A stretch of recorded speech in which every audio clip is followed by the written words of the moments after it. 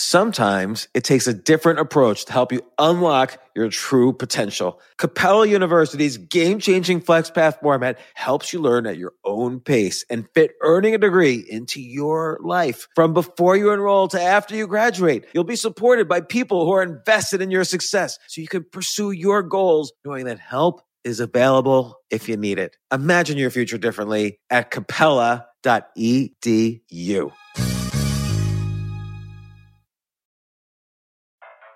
I'm what you might call very good at hide and seek. And since we got Xfinity, we have Wi-Fi all over the house, even in my super secret hiding spots. So I can kill time in here by streaming my favorite... Ha! Found you. How? You left Find My tablet on. Get wall-to-wall Wi-Fi on the Xfinity 10G network. Restrictions apply. Not available in all areas. Actual speeds vary. This isn't your average business podcast, and he's not your average host. This is the James Altucher Show. Today on the James Altucher Show. I'm having one of my usual discussions with Dr. Brian Keating, almost winner of the Nobel Prize, and we're doing a 4 or 5 part series on how the universe began. This is not one of those episodes, but we talk about a variety of fun, interesting topics. Hang on and enjoy the ride. Thanks.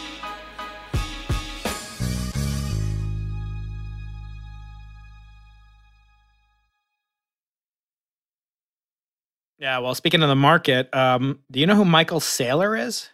No. He's this MicroStrategy CEO who's getting all this attention because he's borrowing. Oh, yeah, Bitcoin. Bitcoin, yeah. So he's borrowing from the Fed. And then he and Elon Musk got into this Twitter, conversation last week over Christmas. He's basically saying to Elon, you should take all this money you're getting from the government, buying your debt, and just put that into Bitcoin. So Michael agreed to come on my show. He's actually an MIT aerospace engineer, graduate. If I remember the story correctly, because now I thought you were spelling it Sailor, but it's Saylor. If I remember the story correctly, I think MicroStrategy, he basically interviewed hundreds of potential clients and then used that to start MicroStrategy to figure out exactly the services to offer. If I remember the story correctly, or if it was MicroStrategy, I'm pretty sure it was. He's interesting because he has this alternative college, Peter Thiel was interested in, but it's called Saylor Academy. But it's actually accredited through the Southern New Hampshire University. Wow. It's mostly STEM, technology stuff, computer stuff. But I'm curious to ask him, about, is there a way, what I've been thinking about lately is because physics is drastically undersupported because it doesn't produce as much technology as technology does. And I always say to you, can you name a company, James, that came out of a university, like an app or a software company or Google? Did any of these come out of universities? Well, Google did. Yeah. And certainly the Snapchat came out of the same university, Stanford. But can you name a cell phone or a new microcomputer that's new in the last 20 years that came out of a university? No, they're not making technology. And they have patents, but it's different. It's not in the tech space. My point is, it's much harder to make hardware than software. And sort of theoretical physics is more like software. So there's a lot more theories of everything than experiments of everything. Right. We've been talking about all these alternative theories, but why aren't there all these alternative experiments? So I kind of feel like there's a arbitrage opportunity within physics to have some way of, keeping these theorists who are like coders, they can produce code without documenting it, and accrue all this technical debt, that they have to go back and redo.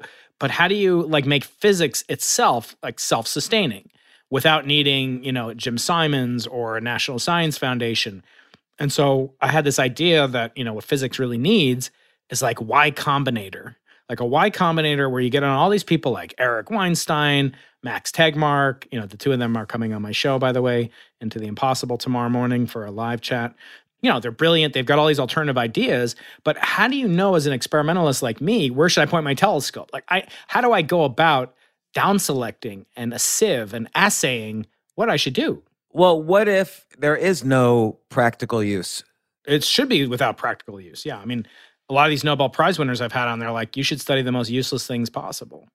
Well, even like studying computer science. I mean, I went undergrad computer science and then grad school for a few years, but there was no, despite spending all these years programming, and I was programming every day, there was no real use for me in the market. Like literally I had to take remedial classes in programming once I put in my first 10,000 hours programming because there was no, like in the real world, people weren't using Lisp or even Pascal, yeah. yeah, they were, but even like, I did some stuff in C when I was in school, but it was still very academic. It didn't tie into real world systems. Like, it didn't use Oracle. I was I made a chess program in C.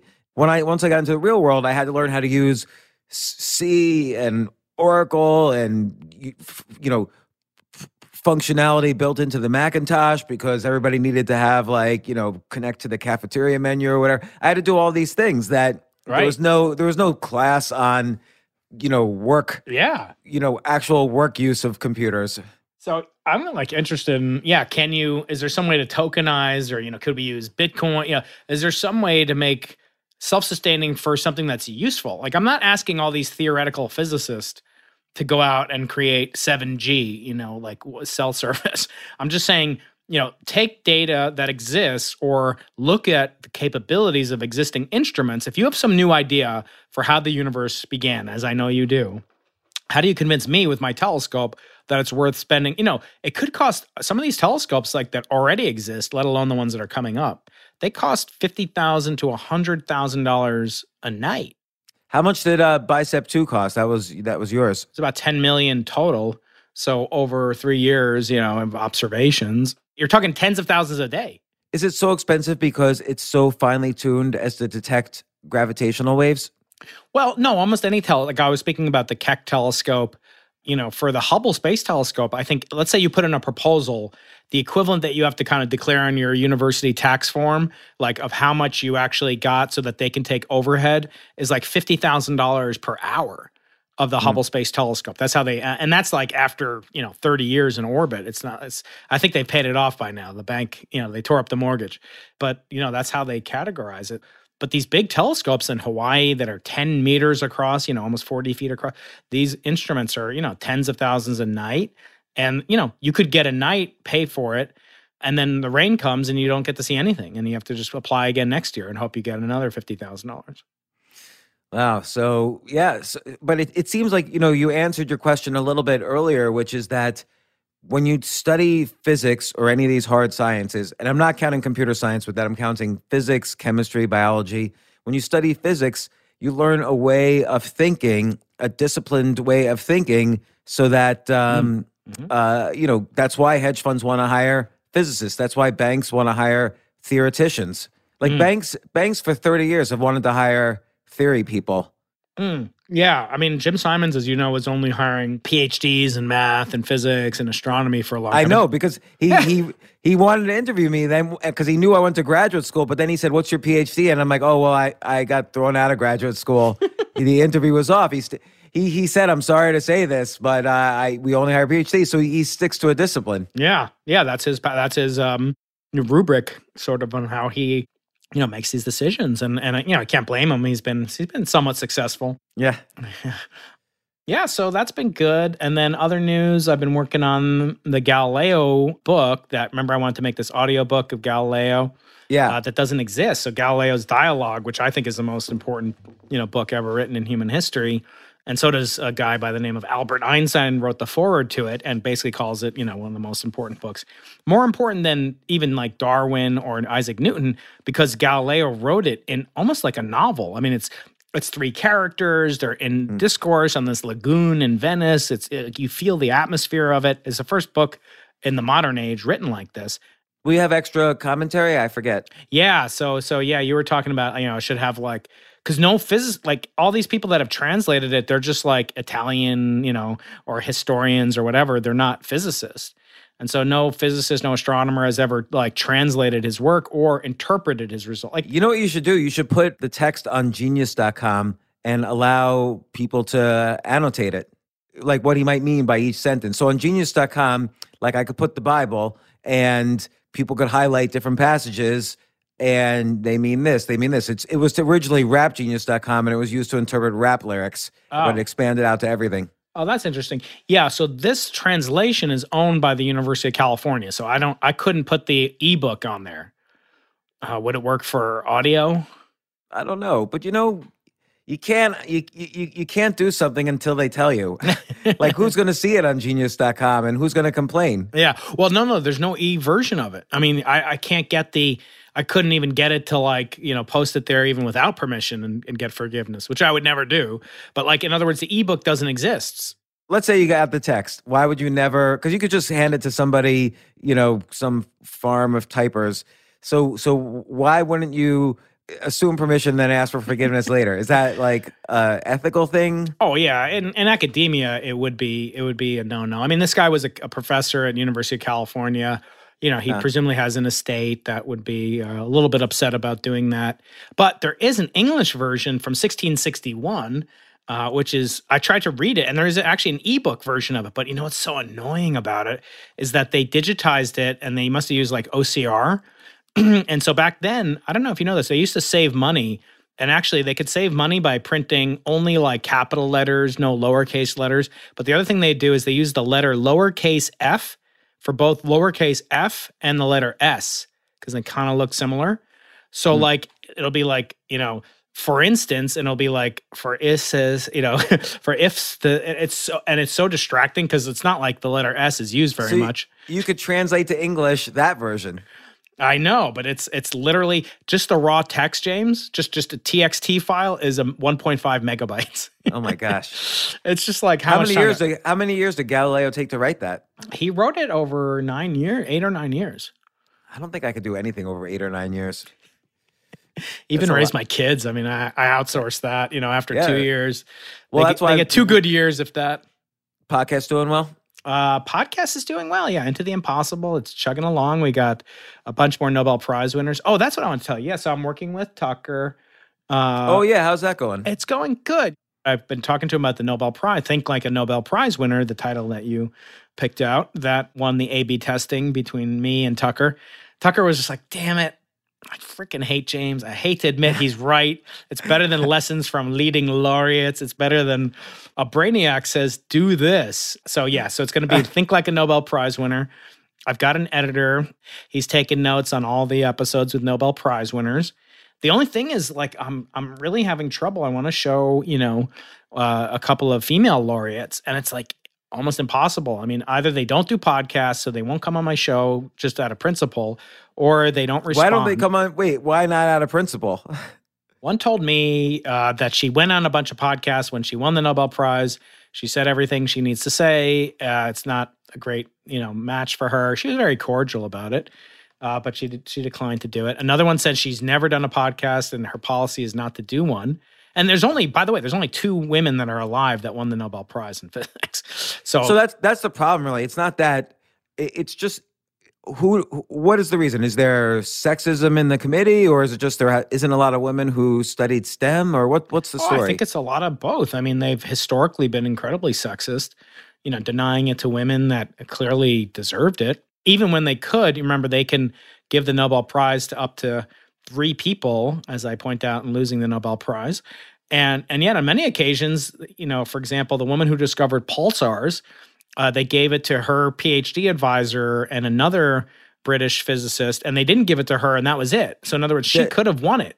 Does anyone ever say, did her advisor ever say, listen, I'm refusing it because this girl deserves it?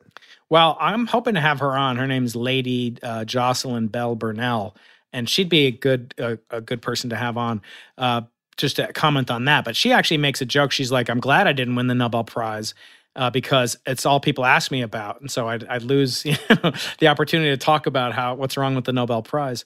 But in reality, I think she felt she was too young. She was a graduate student. She didn't drop out. She didn't take the all-teacher method. So she actually could have gotten a job with Jim Simons, and she still can. She's very much with us. And so she decided, that she wasn't going to pursue it. But she felt like because she was only a student and the idea to go out and look for it was not hers, perhaps, and she didn't arrange the funding, that she actually agreed with it. I feel like that's kind of, I joke in the book, kind of like the Stockholm syndrome. like pun intended, because that's where they give out the Nobel Prizes. She's basically kind of rationalized to herself that this thing shouldn't have been given to her because she was a graduate student. And I point out in my book, many graduate students have won it, including Frank Wilczek, who I've had on the show twice now for his wonderful new book. He's at MIT. Could you imagine being a grad student and getting the Nobel Prize, and then your PhD committee rejects your PhD?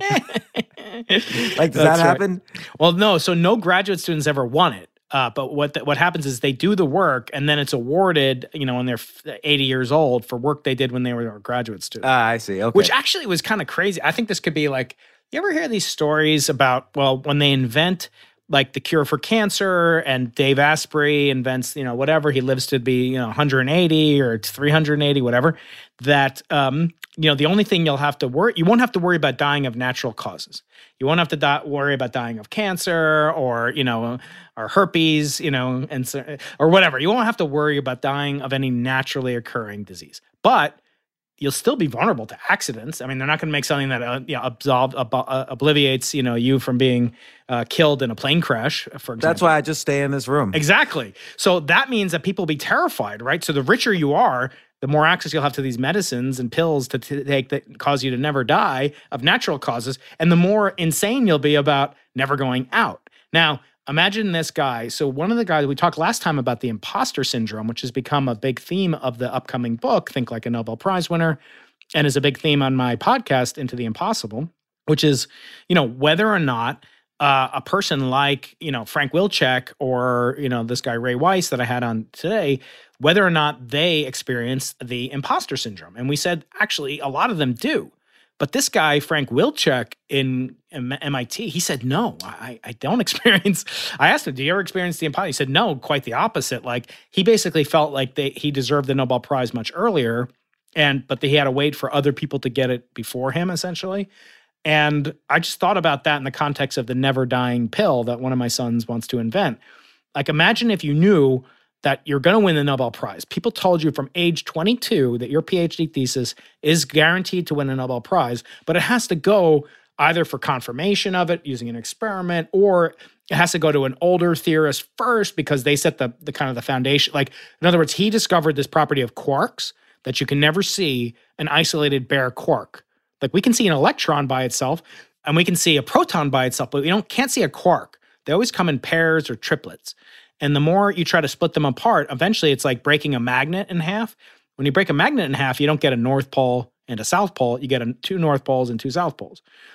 In this case, he knew that he had to wait for the guy who discovered quarks to get a Nobel Prize and some other people to get a Nobel Prize before he could get it. And that took, let's say 25 years. And then it was like 5 to 7 years later. But can you imagine the agony of waiting 31 years knowing that you're going to win a Nobel Prize? But what if you die? Remember, one of the postulates that I rail against in losing the Nobel Prize is the prohibition against giving it posthumously. I think that's cruel. I think it denies people of their rightful share in a creation, invention, discovery that they made merely because maybe they died a day before the awards were announced. And so, yeah, I don't know if I would care if I won it after I died. It's like, what's it worth then? No, but wouldn't you be neurotic? It's like Woody Allen says. Woody Allen's neurotic. Woody Allen says, right, yeah, I don't hope to spend eternity in the minds of my countrymen. I want to spend it in my apartment. When you realized on your project that there was this critical error, and now you literally watched in front of you the Nobel Prize disappearing, did you get really, really upset? Were you angry?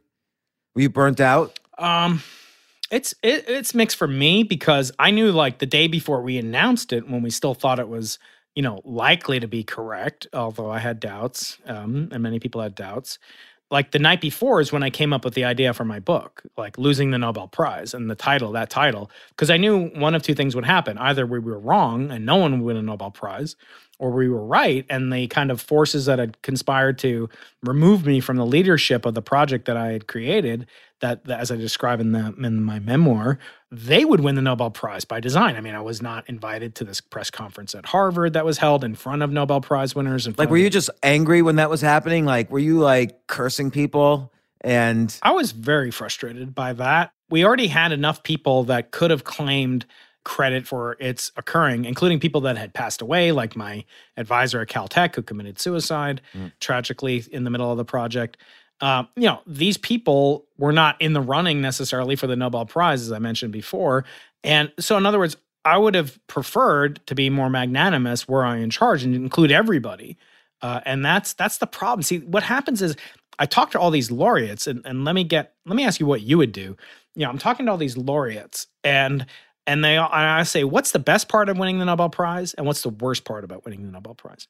So a lot of times they'll say the best part is that you basically have social calendars filled forever.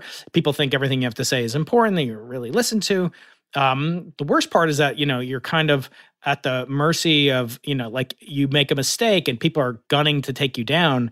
I just did an interview. I don't think they'll watch this, but with this guy Frank Wilczek, and who won the Nobel Prize in 2004 after waiting 31 years from his graduate school days to win it. And this other guy, Leonard Mlodinow, who wrote a bunch of books with Stephen Hawking. Oh, yeah. I've read some books by him. Yeah, he wrote The Drunkard's Walk.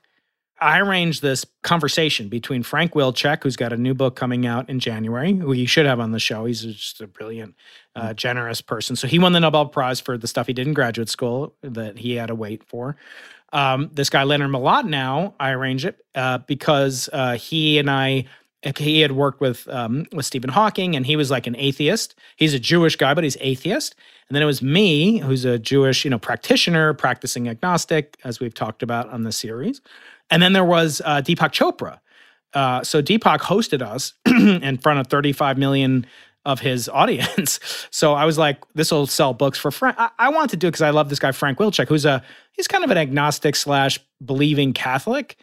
And so I thought it'd be interesting to have a Jewish atheist. I don't know what Deepak is. I don't know. The more I read by him, because he's coming on my show on Monday, which is another thing I want to ask you about. He writes all these books about, like the universe and how we can be, metahuman. Yeah, I've actually had his brother on my show. Oh, really? I didn't know. His brother's he works at Harvard Medical School, and he wrote about anti-aging. Yeah, Deepak's a medical doctor, and he writes all these things. Yeah.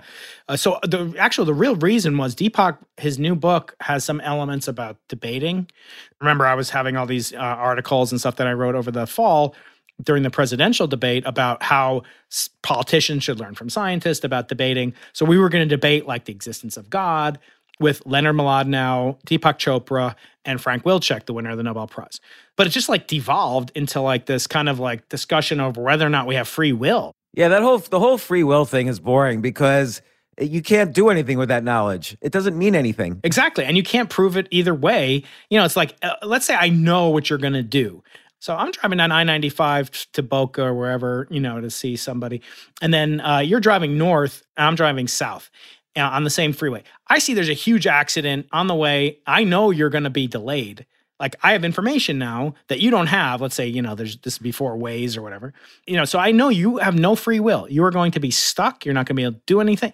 I have entropy. I have knowledge of your situation, but I have no ability to actually do anything with that knowledge. And so what this guy Mlodinow is, he believes in strong determinism. So he believes that like, if you could have knowledge of the wave function of the universe, which you and I are going to talk about, that has to do with a theory attributed to John Wheeler, who is the teacher of Richard Feynman and many other people, that you could actually know everything. Not that it's like quantum chaos or whatever, but he believes if you could know the wave function, you could actually predict all events. They're all predetermined. And then Frank's saying, well, you couldn't hold somebody guilty of committing murder. And I'm just like, can we just cite like Rene Descartes, from 1642? Yeah, I feel like move on. When I was a freshman in college, we argued that. But, but it's interesting because, these guys, it's everybody has their lane. So in your lane, you win the Nobel Prize. Yeah. But in other lanes, you could be smart and intelligent like anybody else, but you're not going to be like the best in the world. So that's the whole problem, I think, with being great at one thing is that people assume you're great at everything else. And it's totally not true. It's almost never true. It's called the halo effect. Like when I think James is like this amazing, chess player and that he'll be good at podcasting. It just turns out to be a complete Yes. no. But Einstein was asked to be the first president of Israel. Like that makes no sense. Like, oh, why? Because he knows about quantum physics? Give me a break.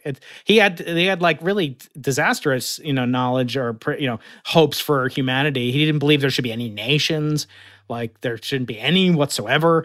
He was a pacifist primarily, except in certain circumstances, and he picked and chose. But yeah, I mean, how would you have handled it? Let's say I'm like looking at them because we're on Zoom because Xcaster doesn't exist yet. Yes, soon. I can't wait to be the.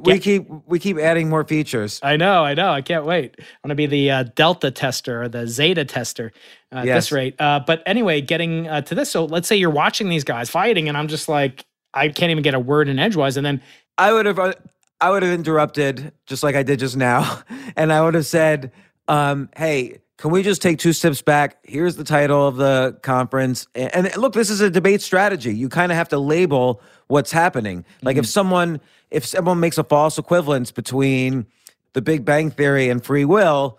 You have to say, look, are we debating free will or are we debating the Big Bang? Mm-hmm. And you have to call out the false equivalence. When I had a debate about whether or not one should vote, and someone said, if you, right now in this election, it's all about racism, blah, blah, blah. Mm-hmm. And I said, wait a second, are we debating the 250-year-old tradition of voting or are we debating racism? Because I'm happy to debate racism, but I thought the topic was voting. And so it kind of set things back on track. Right. Yeah, you have to keep control of it when they try to reframe it. But I feel like just getting back to the Nobel aspect of it, when you're a Nobel Prize winner, it's kind of also like that never dying, pill situation, because the only thing that can happen is your reputation could be besmirched. Like some upstart, James Altucher wants to get famous on Instagram for taking down, this hotshot physicist who thinks he knows what he's talking about whatever. And like I used to joke I could beat Michael Jordan or something, in a game of pickup basketball that I designed. I could beat it, the game Horse. Yeah. So me and my kids play anti-disestablishmentarianism, and I have good stamina, so I can outlast most. So there's only one way for a Nobel Prize winner to go, but down. So they become very protective, and I think it leads to a little bit stifling. And I'm learning that in my book. They don't want to be they want to be perceived as the elder statesman, and maybe that's why they don't want to come on the show or something. I mean, I've had 9 or 10 of them already, and I'm sure I'm going to get more. Most people in general, like most, let's say famous people, right? A Nobel Prize winner counts as famous. Most people say no to going on a podcast. It's like a 30% hit rate if you're great, and for me, I get about a 20% hit rate.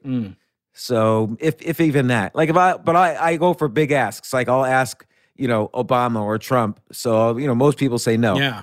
Yeah. Like who would be next year? Like the kind of person that you'd want to get besides those people? I mean, obviously, the people that have already rejected you is probably not a great chance of them having a change. I don't know. I like more of these topic-based ones, like what you and I are doing with how the universe began. I'm starting to move more towards series. Just conversations too, rather than, oh, you wrote a book about flowers. How did you get interested in flowers? Like, Yeah. I once saw a podcast where the interviewer was specifically like asking bad questions. Like he was asking a writer, so I've always wanted to ask you this. Where do you get your ideas? just like inane questions. Right. I mean, do you ever get like jealous? Oh, well, I mean, forget about Obama and Trump. I mean, that's just maybe. Yeah, whenever I go into a bookstore, I immediately see all the best-selling books, and like that person's been in my pockets, but that person said no, and they went on XYZ podcast instead. I always call it the missing tooth syndrome. Remember, like when you were a kid and you lost a tooth, and then where was your tongue? Your tongue would just like keep going to that hole. But there's 31 other teeth in there. Like your tongue could be visiting, but because it's something different, you're going to always know. Like people that are bald, every time they go into a room, they're going to look at you and say, where did you get that? They'll be jealous of that. Like, why does he have a great head of hair? So, it is the missing tooth syndrome. But yeah, I mean, I'm really having fun with the interviews. I like the idea of the series. Like now, I kind of like can retroactively convert my past guests into thematic units. So I had on all these people talking about aliens. Well, you might have heard recently there was a claimed detection of a signal from this closest star system to the Earth called Proxima Centauri. So I just called up this woman who was the inspiration. She's a fellow Cornell graduate, Jill Tarter, and she was the inspiration for Carl Sagan when he was also a Cornell professor who wrote the book Contact, which featured a movie featuring Jodie Foster. So the character played by Jodie Foster is based on my real life colleague, Jill Tarter. And so I had her on the show to talk about this signal made by kind of a rival, semi-rival group. So it got just like blew up. It was like 10,000 views in less than a day or a couple days. And, I'm just having fun. But then I realized, I've interviewed like 10 people and asked them about aliens. Like I could put it all into like, Into the Impossible Alien Edition, or Are We Alone Edition. And there's definitely a book there. Like, what do really smart people think about UFOs? Something like that. Well, what did she say? Is it a real signal? She doesn't think it is. She thinks it was premature that they announced it. They shouldn't have done it. Is it definitely from Proxima Centauri? They seem to think it's either from that direction or it could be a microwave oven. It's like there are many different opportunities for it. It's more like we haven't seen it repeat, but it was there. And there's a famous example of that in the 1970s. There was a signal that was huge from some local star system. And then, it never repeated. So why would they turn it on just for that time? But there's actually a very fascinating book by a Harvard professor. He's actually the chairman of the Harvard Astronomy Department. And he wrote a book about this object that visited the solar system from outside the solar system. All we know for sure is it didn't come from our solar system. Whether it was natural or not, we don't know definitively. But he makes a claim in his book definitively that the odds are overwhelming that it was an extraterrestrial spacecraft or probe or solar sail cruising between star systems meant to, for some purpose, but created by an extraterrestrial intelligence. So wait, what? This was a real thing that happened? Yeah, this object called Oumuamua came by the Earth. It came in at such a rate and on such a trajectory that it wasn't bound gravitationally in an orbit. So imagine, if you just all of a sudden gave the Earth, a tremendous velocity, half the speed of light, it's never going to come back to orbit the sun again. This thing was moving, so rapidly that it was not from within our solar system, and it must have been traveling for, millions or billions of years from somewhere else. And so do objects regularly go through our solar system, or was this a special one? No, many of them do, but they don't have, he claims this one is completely special. So the most common things are comets. Comets, asteroids sometimes go through. We know that some of them can get nuts. So there's a cloud of over 1 trillion icy bodies called the Oort cloud at the edge of our solar system, well beyond the orbit of Pluto.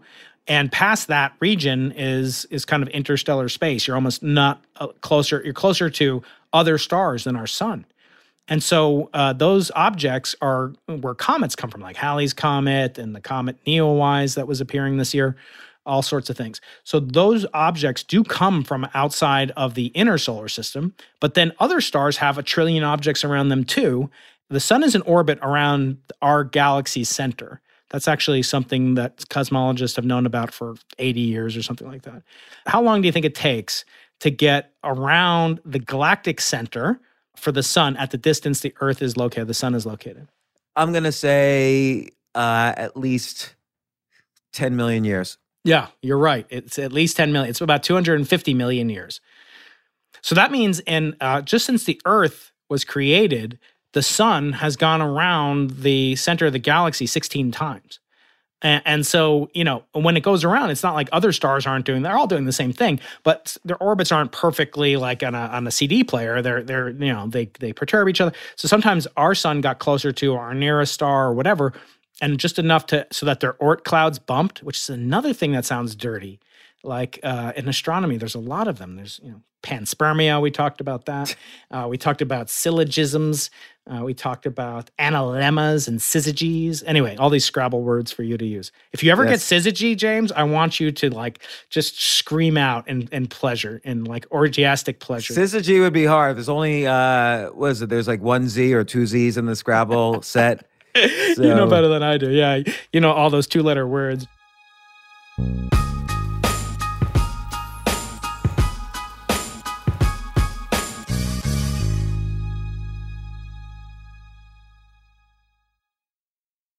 Yes, it's totally true.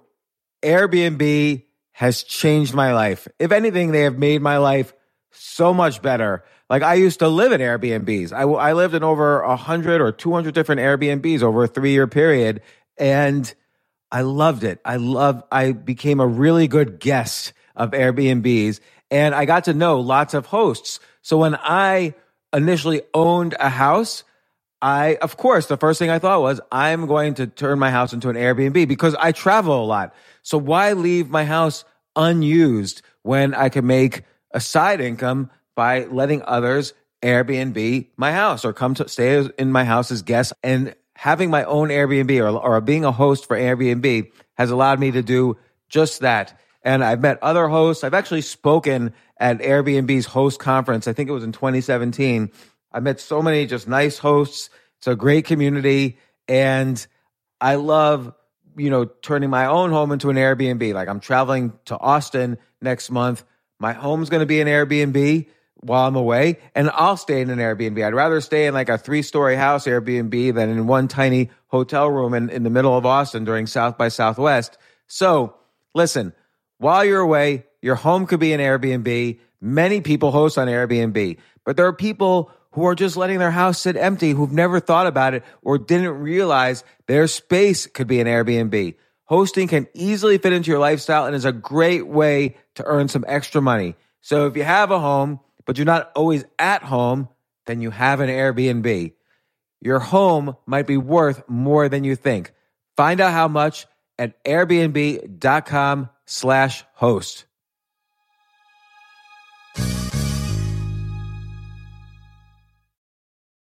Daylight savings time is starting up again. Okay, podcast is over. That's all you needed to know.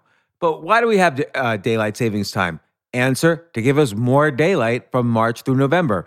By setting your clocks forward, it may feel like there are more hours in the day when we initially start daylight savings. But if you're hiring, it doesn't necessarily help you find qualified candidates for your roles any sooner. There's only one way to do that: ZipRecruiter. And right now you can try it for free at ZipRecruiter.com/James. ZipRecruiter works around the clock to find qualified candidates for you. Once you post your job on ZipRecruiter, they send it to 100 plus job sites so you reach more of the right people. This is such a brilliant idea for a business, and ZipRecruiter did it. So ZipRecruiter's smart technology also quickly scans thousands of resumes to identify people whose skills and experience match your job. I've used ZipRecruiter particularly as a potential employee, and I still to this day get messages every day. James Altucher, would you like to apply to be VP of Entertainment at NBC or whatever? So there's just nonstop emails. Like, I got 5 or 6 emails today because a year ago I signed up for ZipRecruiter. So spring forward with a new hiring partner, ZipRecruiter, and find top talent sooner. See why 4 out of 5 employers who post on ZipRecruiter get a quality candidate within the first day. Just go to this exclusive web address to try ZipRecruiter for free. ZipRecruiter.com/James. Once again, that's ZipRecruiter.com/James. ZipRecruiter, the smartest way to hire.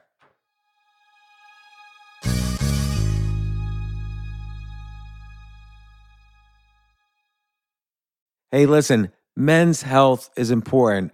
Men act all cocky and like they don't need anything. But the reality is, as you get older, there's some things you need. And it often feels like we're too busy to take care of our health problems. Like, I'd rather do anything than go to the doctor or the dentist or the pharmacy or whatever. But now you don't have to waste your time if you use Hims. Hims, H-I-M-S, Hims is changing men's healthcare by providing simple and convenient access to science-backed treatments for erectile dysfunction, hair loss, weight loss, and more. The entire process is 100% online, so you get a new routine of improving your overall health faster.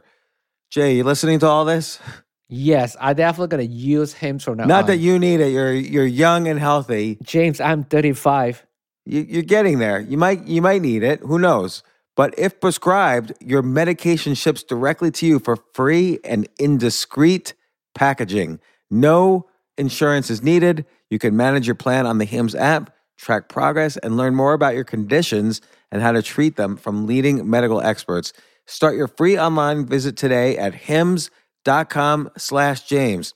Could you imagine that? There's a whole section just with my name on it. Hims.com/James. That's how much I am representative of the kind of person who needs Hims.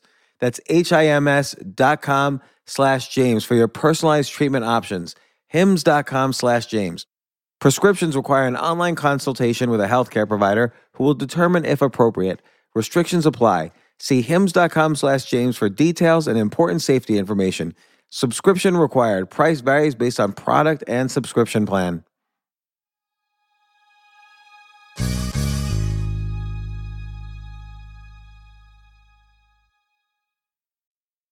So why did this guy think definitively that this one object out of so many that come through the solar system, why did he think that this was definitely from an alien life? So I'm like halfway through his book, but what he's saying now is that it has a shape that's disc shaped. It's not shaped like the meteorite that I sent you, where it's like this long, thin obloid, like a tubular shaped. He claims it's more like a disc, like floating through space like a pancake, and that it's doing something that no other object of celestial origin can do, in that he claims that as it went around the sun, it changed its trajectory, like almost as if it was commanded to or programmed to. And no other object has been seen to do that. It also, so what he believes it is a solar sail. He believes it's some kind of radiation capturing object. Like many people have proposed these throughout the years, actually Carl Sagan, and we've actually deployed one. It's called a solar sail. The Planetary Society, one of my friends, Matt Kaplan from San Diego, is affiliated with them. He's a big podcaster for what's called the Planetary Radio. It's a great podcast too. Anyway, that object was put into space more like a demonstration of feasibility. It's like a couple of millimeters thick. It unfolds in space, and then it goes cruising around the solar system based purely on the pressure from photons from the sun. So it's always going to move away from the sun. So he claims the properties of this thing, based on 10 days worth of data, that's it, are sufficient to explain it or the most natural explanation, according to Avi Loeb, he's the professor at Harvard, is that it's a solar sail. And wait, how can he tell that it was a disk? How could he tell, it's probably a small object. How could we see it that close? So we didn't actually take a picture of it. So there's only like artist conceptions of it. But it has a couple of properties. So it has its reflectance, like how shiny it is. It's also called its albedo. This is a curious question for you. So is the moon, James, do you think when you see the full moon tonight, and tonight's a full moon, or pretty close to it, when you go out and look at the moon, how much of the light from the sun do you think the moon reflects? Is it like a mirror reflects 100% and a black hole reflects 0%? What do you think it is? I'm going to say like 1%. That's pretty good. No, it's about 10%, but you're not far off. It's actually as reflective as concrete. So if you shine like light on concrete, about 10% of the photons come back to you. This object is much different than that. They measured its reflectance, looking at the sunlight that was recorded. They measured its spectrum. The reason he thinks it's a solar sail is they have dimensions for it. And the dimensions are consistent with an object about the size of a football field, but with the density of like tissue paper, meaning that it's like extremely wide, it's reflective, it's robust. There's no wind in space, but there's solar wind. It's pressure from the sun and particles from the sun and other stars. And he thinks it was accelerated from a parent star that it came from using lasers. So that's what we hope to do. And actually, it's related to like ways the universe or our personal universe, the Earth, could end. So asteroids traveling around the solar system could impact the Earth and bring life to an end, as the dinosaurs experienced. They didn't have a very good space program, and so they couldn't detect it. So we're now thinking about two things. One is nudging asteroids before they come to Earth. You don't want to do the Bruce Willis thing and like land on them and let's nuke the shit out of this, blow it up. Because that just makes like this into like like a billion little part of each one consistent with killing the whole Earth. So one thing is to have a little nudge, but have it be like igniting, slow burning the asteroid or the comet so that it acts like there's a little rocket. So every action, there's an equal and opposite reaction. So if you like boil stuff off the surface of the comet as it outgasses, well, that's what's called it's like a miniature rocket. And if you do that far enough away when it's beyond the orbit of Neptune, that will deflect it potentially away from a life-altering impact possibility on Earth. So we're working on developing lasers. The best lasers, though, where would you like to put them? You'd like to put them in space. And so you'd like to launch a laser into space. Now you've got something that can provide momentum to incoming objects, but it can also do the opposite. It can push objects away from the solar system. Well, why is it as dense as toilet paper, this object that he discovered? Like, how do they know density? So they can measure its mass and they can measure its volume, and then they can say what that's consistent with. So that's Archimedes, or kind of putting a king's crown in a bathtub and seeing how much volume it has. But how do you measure that in space, though? Because you can't see how much you're... From its orbit, you know the gravitational force of the sun. How fast it's changing. You can measure properties of its size using infrared light, for example. But since it changed trajectory, it's not just being controlled by gravity. Well, so yeah, there was like an event where it changed, and that happens with comets too. As they come close to the sun, you ever seen the tail of a comet?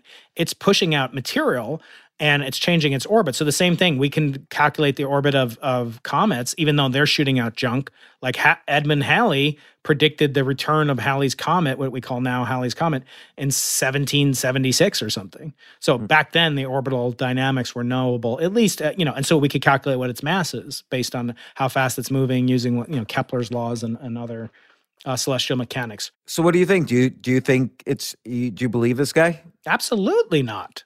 No, I don't. I think it's. I still have questions, that I want answered. I feel like there's another backstory behind this particular guy. I don't know if you ever heard of this guy, Yuri Milner. Yeah, he's he started that a long time ago. It was like almost 30 years ago, 25 years ago. That ICQ. Yeah, so he became this multi-billionaire, buddy with a lot of people in the Bay Area, and they started this initiative called the Breakthrough Initiative, or they award these prizes, breakthrough prizes, that are worth 10 times as much potentially as a Nobel Prize. So they're worth, several $millions per person. And they give away those prizes in science and technology and so forth. But they also created 2 different projects, one for radio telescopes to listen for emission from potential intelligent life elsewhere in the universe. And that's the project that discovered or claimed that its discovery for the signal that this woman, Jill Tarter, was relatively dismissive of. So they were using a telescope in Australia, and they heard this signal, and that was one of the projects that Yuri Milner funded. Another project that he funded gives prizes to people that save lives and cure disease. So that just went to people who cured smallpox, this institute called the Future of Life Institute. Another thing they're doing is called Starshot. So they have an initiative which was led by the same professor, Avi Loeb, to send billions of little cell phone-like chips with cameras and radio transmitters, launch them to Proxima Centauri, which happens to be the star that we claimed that we heard signals from, that will get there in Yuri Milner's lifetime. So they have to get to Proxima Centauri in less than 25 years, take selfies, Instagram shots of Proxima Centauri, the planet that's around Proxima Centauri, and beam those back, which will take 4 years, traveling at the speed of light, to the Earth, and image another planetary and solar system for the first time. So this same guy is involved with technology on Earth that would kind of be the reverse of this object that he claims it came from outside the Earth. So it sounds a little to me like confirmation bias. Like he really wants to see it. Right. So to a hammer, everything's a nail. That's exactly, he says that in the book. He's funny. He's like, I don't like publicity. This guy's like super. In fact, when Bicep made the announcement at Harvard, he was the one who opened the press conference to the world, because it was like so clear we're all going to win. They were all going to win Nobel Prizes, at least the Harvard team, whatever. And so he was the one that introduced it to the world, and he's not shy. He's Israeli. He's born in Israel. Very, very productive. But I do think that he's, kind of what he's doing, which I'm going to kind of gently push back on him about, is he's saying like, science has invested so much money on string theory, on the multiverse, all these things you and I are talking about.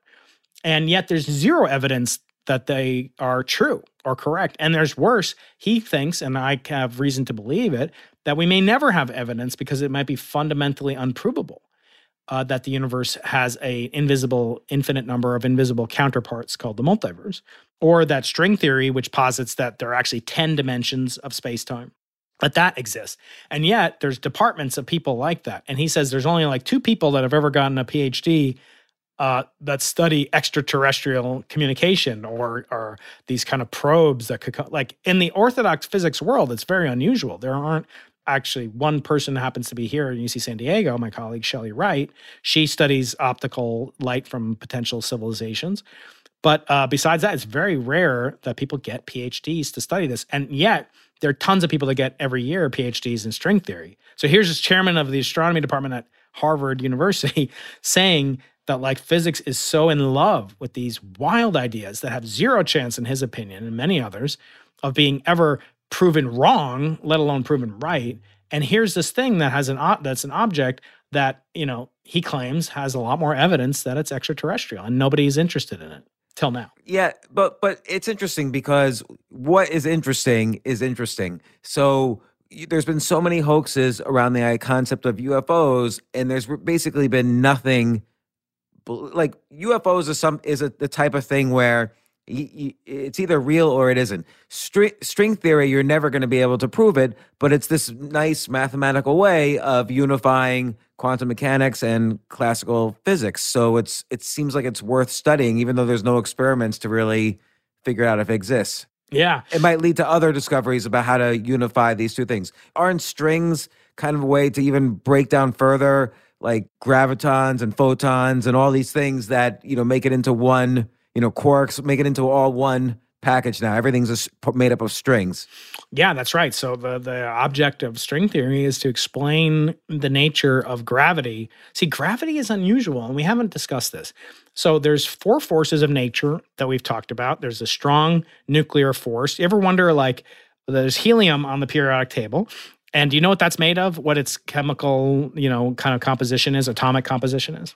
Couple protons. Yeah, a couple protons. Neutrons. Very good. And you know why it's called helium? No. It was discovered on the sun. How did they discover it on the sun? Well, they went there at night. Come on, you made that too easy for me.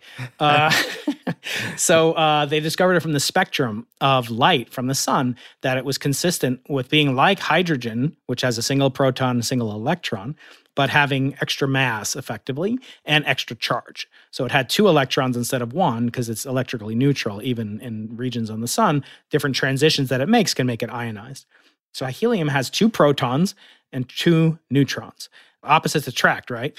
So hydrogen has 2 protons. How do you get 2 like charges to stick together? They repel each other, right? You can learn 2 things. There must be not held together by electrical forces, right? That's not sufficient to explain why they're bound together. And the second thing you must surmise is there's some other force, non-electrical, non-magnetic even, that's pulling them together, that's keeping them together. And that force has to be stronger than the electrostatic repulsion between 2 charges that are equal. So that force we call the strong nuclear force. And it's a force that interacts between the quarks that make up protons and neutrons. So even though there's a proton and a proton, the proton is made up of 2 different types of quarks that have an opposite attraction to one another. Does that make sense? Yeah, so the strong nuclear force overrides, what's the weak nuclear force again? I forget. So the weak nuclear force is what's associated with radioactive decay. So if you take a proton, how long do you think you have to wait before the proton disintegrates into light, or fission or whatever? How long do you think you'd have to wait? Billions of years. Yeah, try like trillion years or something like that. It's right. Larger than, by a trillion than the age of the universe. But things like uranium and plutonium do decay pretty quickly. Right. Because they're not only made of protons. So they're made of neutrons. So if you take a neutron and you leave it out in your, you leave it on in your laboratory, it will decay in about 7 minutes. So it'll spontaneously erupt into electron, a proton, and what's called a neutrino, in this case, an antineutrino. And that's called radioactive beta decay, because they didn't know back in the early 1900s that the radiation that came out was actually little tiny electrons, not just gamma rays or photons or whatever. So that process will emit these particles. That's called the weak force. So that's responsible, that controls when particles decay, and it relates together neutrinos and electrons and this type of instability of atomic nuclei. So that force can be stronger or weaker depending on what scales you're talking about than the electrical force. The key in physics is that the stronger the force, the shorter the range it interacts over. Yeah, so we've talked about this and how what's the similarity between strong, weak, and electromagnetism that gravity doesn't have? We don't know for all these different, for the strong force, the weak force, and electricity and magnetism, they all have a particle counterpart. So they all have either a quark in the case of the strong force, an electron in the case of electricity, neutrinos in the case of the weak force, and other things called W bosons and Z bosons. But the gravity, we don't know what its particle counterpart is. We think it's called a graviton. We think it's a particle of gravity, and that in certain conditions, gravity can act like a particle in addition to acting like a wave, which is kind of weird to think about. But in addition to having very long range effects like an ocean wave, it could have very short range effects in high gravitational fields or in extremely high temperatures, as is thought to have existed during the Big Bang, which we're discussing. And so it's a different kind of force, and yet it still has that same property of, the farther it goes, it's weaker by the square root of whatever. Yeah. It has the same formula as all the other forces, but it's not a force. No, gravity is a force. But there's this theory that because of its differences and because of the similarities, one of the theories about the beginning of the universe is that we're in this, multiverse, or two multiverses kind of intersected or crashed into each other and spun off our universe, and gravity is like a force coming from this other universe. Yeah, right. So those are alternative cosmologies that are related to what's called membrane theory or M theory. Those exist only in very contrived circumstances for which we have no evidence. I've talked to the leading proponents of these theories. Some of them relate to universes which this can actually occur are 5-dimensional. In other words, they're not even 4-dimensional like our universe. It's hard enough for us to comprehend what 4-dimensional means. But 5-dimensional would mean there's an extra spatial dimension, and that gravity, the universe of geometrical objects that exist are called branes, B-R-A-N-E. And these branes, as you say, in certain models can come together and collide, and some suggest that would be what ignited the Big Bang, so to speak. And this has gotten a tremendous amount of attention for reasons that I think are more kind of elegance or beauty based rather than actually being accurately describing our universe, because we know there are 4 dimensions, not 5 dimensions. So it's very strange to think about how you could have an extra dimension, and you're postulating that to solve a problem that only exists because you're assuming that the universe has to have the similarity between gravity and quantum mechanics in other contexts. In other words, you say to me, I've had this conversation with many of the Nobel Prize winners that come on. You say there have to be these gravitons rather, which are the very short wavelength analog of gravitational waves, which my project was looking for. But that's kind of like a radio wave compared to a photon. A radio wave is like a classical object that doesn't need Planck's constant, and you don't need the Schrodinger equation to understand it. You can use Maxwell's equations.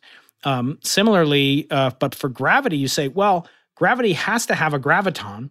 And because of that, now we have to go and add an extra dimension, and now we have to add these certain properties where things collide, and then that gravity can percolate between these different dimensions. But in one dimension, they go a really long way around, and that's why gravity decreases by the inverse square law. So they're tying all these things together, but the predicate is that gravity must be quantizable. It must be made into a quantum mechanical theory.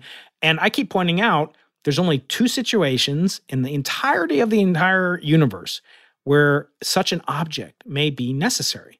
One is at the center of a black hole, what's called a singularity, for which my friend Sir Roger Penrose won the Nobel Prize this past year. And number 2, it could be at the Big Bang, if the Big Bang had a quantum origin. But neither one of those, A, is observable. Neither one of those is quantifiable. One occurred so long in the past, it's completely obscured. Even by BICEP couldn't see it because it doesn't produce gravitational waves until, literally trillions of times longer than this epoch where gravity would be quantum mechanically manifest. And then the black hole is surrounded by what's called an event horizon. Now, some say that there's an object that certain black holes can be free of these event horizons. And those have another dirty name. They're called naked singularities. In other words, a singularity is like a division by zero in space-time. It's putting like some finite amount of matter into an infinitesimal volume of space. And that causes a singularity. That's what we think is at the core of a black hole. But nobody's ever been there. And even if you could go there, you can't get out of there and transmit your information, even at the speed of light, because the gravity is too strong and you're shielded by what's called the event horizon. So for those reasons, people think, well, there might be a naked singularity. We have no evidence for that. So getting back to my original point, we say we need quantum gravity because gravity is just like the other forces. But the two situations in which gravity's quantum mechanical nature would be relevant are both unobservable. So do we need it or not? If if your telescope was able to truly see past the plasma and to the Big Bang, would you have been able to detect if there was quantum gravity? So this guy, Frank Wilczek, the same guy who won the Nobel Prize that had the debate with Deepak Chopra and Leonard Mlodinow and me, he wrote a paper by this very controversial physicist named Lawrence Krauss, who wrote a book called The Physics of Star Trek. I'll just say it's very controversial. Listeners can look him up. Frank and this guy, Lawrence Krauss, postulated that, yes, if our results on BICEP had been confirmed, it would be some of the first evidence of the quantum nature of gravity. I disagreed with that paper, and I talked to Frank when he was on my show. What do you think about when I say the words, James? I say quantum mechanics. What do you think about? Like, what is quantum to you? You don't experience it in a normal day, right? No, I think about something basically infinitely smaller, so small that it doesn't follow the normal rules of physics. What we all observe as the observable rules of physics. Those are like, classical everyday laws. But that's kind of defining it in terms of what you do not observe. But I would say that when I think about what is like the maximally quantum mechanical, experience that something can have, it's that matter, like an electron, which has a mass and is made of matter, it can diffract. It can interfere with itself. It can go through two slits in what's called a double slit experiment. It can take two paths at once simultaneously, such that if you shoot a beam of electrons at two tiny little narrow slits in a screen, the pattern that you get out on the other side of the screen, if you count how many electrons appear in each place, it will take on exactly the same characteristic as if you shot water waves into those two slits. And just as water waves at the beach interfere with each other, they have wave-like properties. So I would say, yes, that energy is quantized in the quantum world, and diffraction and superposition, all sorts of weird, spooky effects can take place. That's the hallmark of quantum mechanics. So I asked Wilczek, I said, to me, proving that gravitational waves are quantum would mean like interfering gravitational waves together. Not, in other words, seeing that they go through two paths at once, seeing, that they can interfere with each other, it's showing that they have quantum amounts of energy. That's Max Planck, when he started the father of the quantum revolution, 1900, showed that light, can basically come in these discrete amounts and no more. Niels Bohr showed that, spectrum of a hydrogen atom only has discrete wavelengths or energy levels. So you can't just turn the knob up as much as you want and get whatever energy or wavelength or color that you want. In other words, if you look at a rainbow, it's actually quantized. It's like a digital rainbow. But we just can't perceive it, A, because our eyes are classical computers and so forth, but B, the quantum effects get washed out when we aggregate trillions and trillions of electrons and photons together. Right. So quantum mechanics can never apply to like big objects. Yeah. So you can actually go in the same direction. You can go from the laws of quantum mechanics and predict the path of a baseball thrown from the pitcher's mound. But you can't go the other way. You can't say each electron, understanding it from classical Newton's laws, F equals ma, you can't get the quantum mechanical behavior from that. So in other words, the quantum mechanical is more fundamental. It subsumes all of the properties, even the classical properties of objects when properly computed. It's actually infinitely difficult to do such a calculation.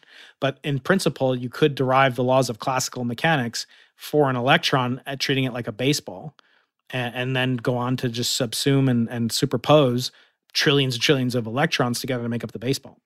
So could there be anything smaller? Maybe gravity is part of maybe there's a third set of laws. Yeah. So like, because right now quarks are the smallest thing, right? That's like the basic building blocks. Yeah. What's a quark made out of? Yeah, exactly. So there, I think they have to say that, and I've asked, eminent Nobel, people this, and they just say it's elementary. Like that is finally, the end of the road. But string theorists will say strings are elementary and they're smaller. Sorry, didn't you say that? I thought you said strings. I said quark. Oh, sorry, I said quarks. quarks. No. Yeah, quarks would be made of strings according to string theorists, but there's no evidence for string theory. Electrons would be made of it. Gravitons would be made of strings. That's right. So string theory's taken on this dominant role in physics, such that, tens or hundreds of PhDs every year get their PhD studying string theory or the cosmological implications of string theory and so forth. And there's a huge industry, and the quantum, black hole relationship, wormholes in string theory, all these things. But I don't know if we could ever show that they're wrong, let alone that they're right. Like, in other words, could we ever interfere a string with itself to show that it is actually this fundamental object that cannot be further subdivided? I don't think that's possible. But see, this is why it's interesting that it's interesting. So, and this is why physics is useful, because not that everyone needs to know right now what string theory is, so we can solve COVID. Right. But like the sort of person who could figure that kind of stuff out and get PhDs in it. Let's say you gave him, look, we're here at Google and we have a trillion bits of data coming in every day. What uses can we put it to? That kind of mind, I think, can start to have interesting solutions to that. Because, it takes a lot of creativity to think of whole entire possible universes the small parts that make up those universes. The problem, and that's why I want to make this Y Combinator for physics, is that we need more of that. It's never been the case you set out and say, I want to make a device that you can carry in your pocket and will allow me to communicate with James 3,000 miles away on demand and send him, butt pictures or whatever, okay? Right? So let me do that. I'm going to do that. Here, I'm going to detect the thermal afterglow of the Big Bang. I'm going to do that because that will lead me directly. And that's exactly what happened. In other words, where was it discovered? In nowhere else other than your ancestral homeland, New Jersey. It was discovered in Holmdel, New Jersey. Why was it discovered there? Well, CMB was discovered, their cosmic microwave background that I study was discovered by Penzias and Wilson in 1965 at Holmdel's antenna because it was a place called Bell Laboratories. What did Bell Labs go on to do? Well, they invented the cell phone in 1971. And the question is, why was that related? Well, what do astronomers do? We look for extremely faint objects that require tremendous amounts of amplification at low noise levels so that you don't overwhelm the gain. Like Jay is always telling you, turn down your gain, James, turn down your gain. But you have to have a clean amplification. That's why Jay pays so much. It makes me pay so much when I buy his recommendations, like an SSL 2 Plus that he got me for Hanukkah, or I got myself for Hanukkah. Anyway, getting back to this, it's very hard to have high gain and low noise. But you need that when you're trying to detect cosmological signals, astrophysical signals. These people were working on detectors for astronomical purposes. And back then, Bell Labs realized that it's useful to have people around to study basic things that have no practical import, like solving COVID back then or Spanish flu or whatever it was. And so they invented these amplifiers, antennas, a transistor was invented there, all sorts of things. But the path is circuitous to get to actually a $60 trillion industry, whatever cell phones are, transistors are.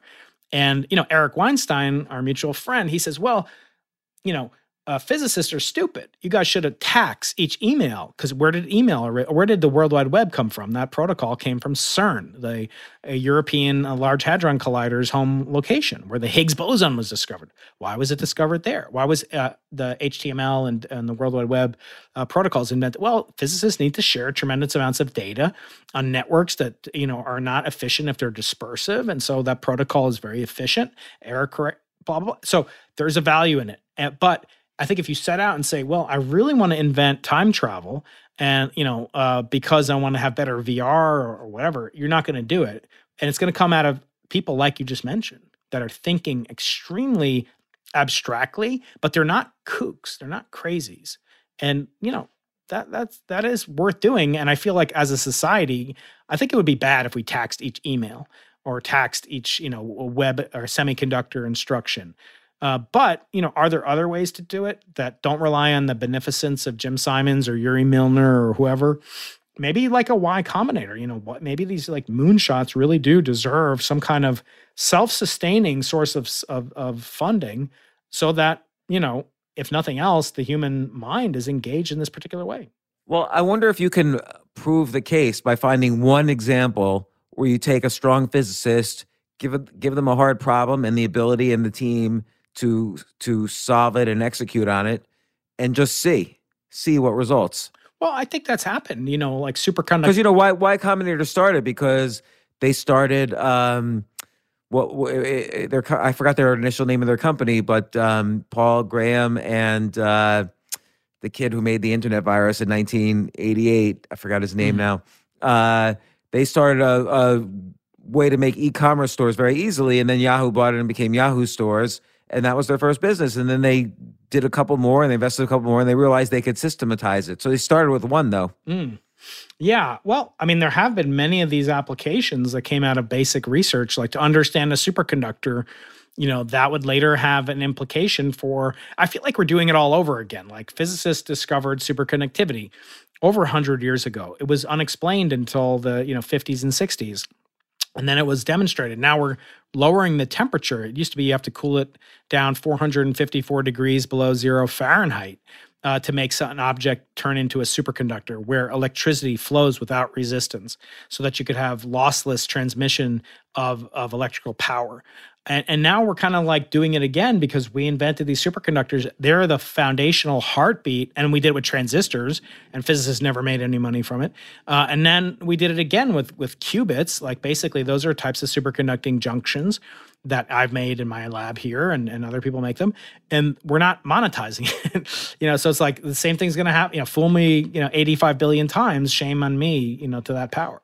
Yeah. So like quantum computing, there's news every day about it now. Yeah. And so do we miss the boat? Now it's too late to monetize that. There are already corporations building it. Would it work? And I'm not saying this like whatever. I don't. Nothing's too late, by the way, in the world of entrepreneurship. So everything's made out of a garage. And look at all the companies that everybody said it was too late. In 2002, people said it was too late to start an internet company. Yeah. What did Paul Krugman say? Speaking of Nobel Prize winners, that it'd be as useful as a fax machine or something. Yeah. And well, even Bill Gates said something like that. So it's always, people are always saying it's too late, but it's never too late. Yeah, I agree. I definitely agree. Do you want to take a break and get back to the, how much time do you guys have? Well, we might have to make this an episode and then schedule one more.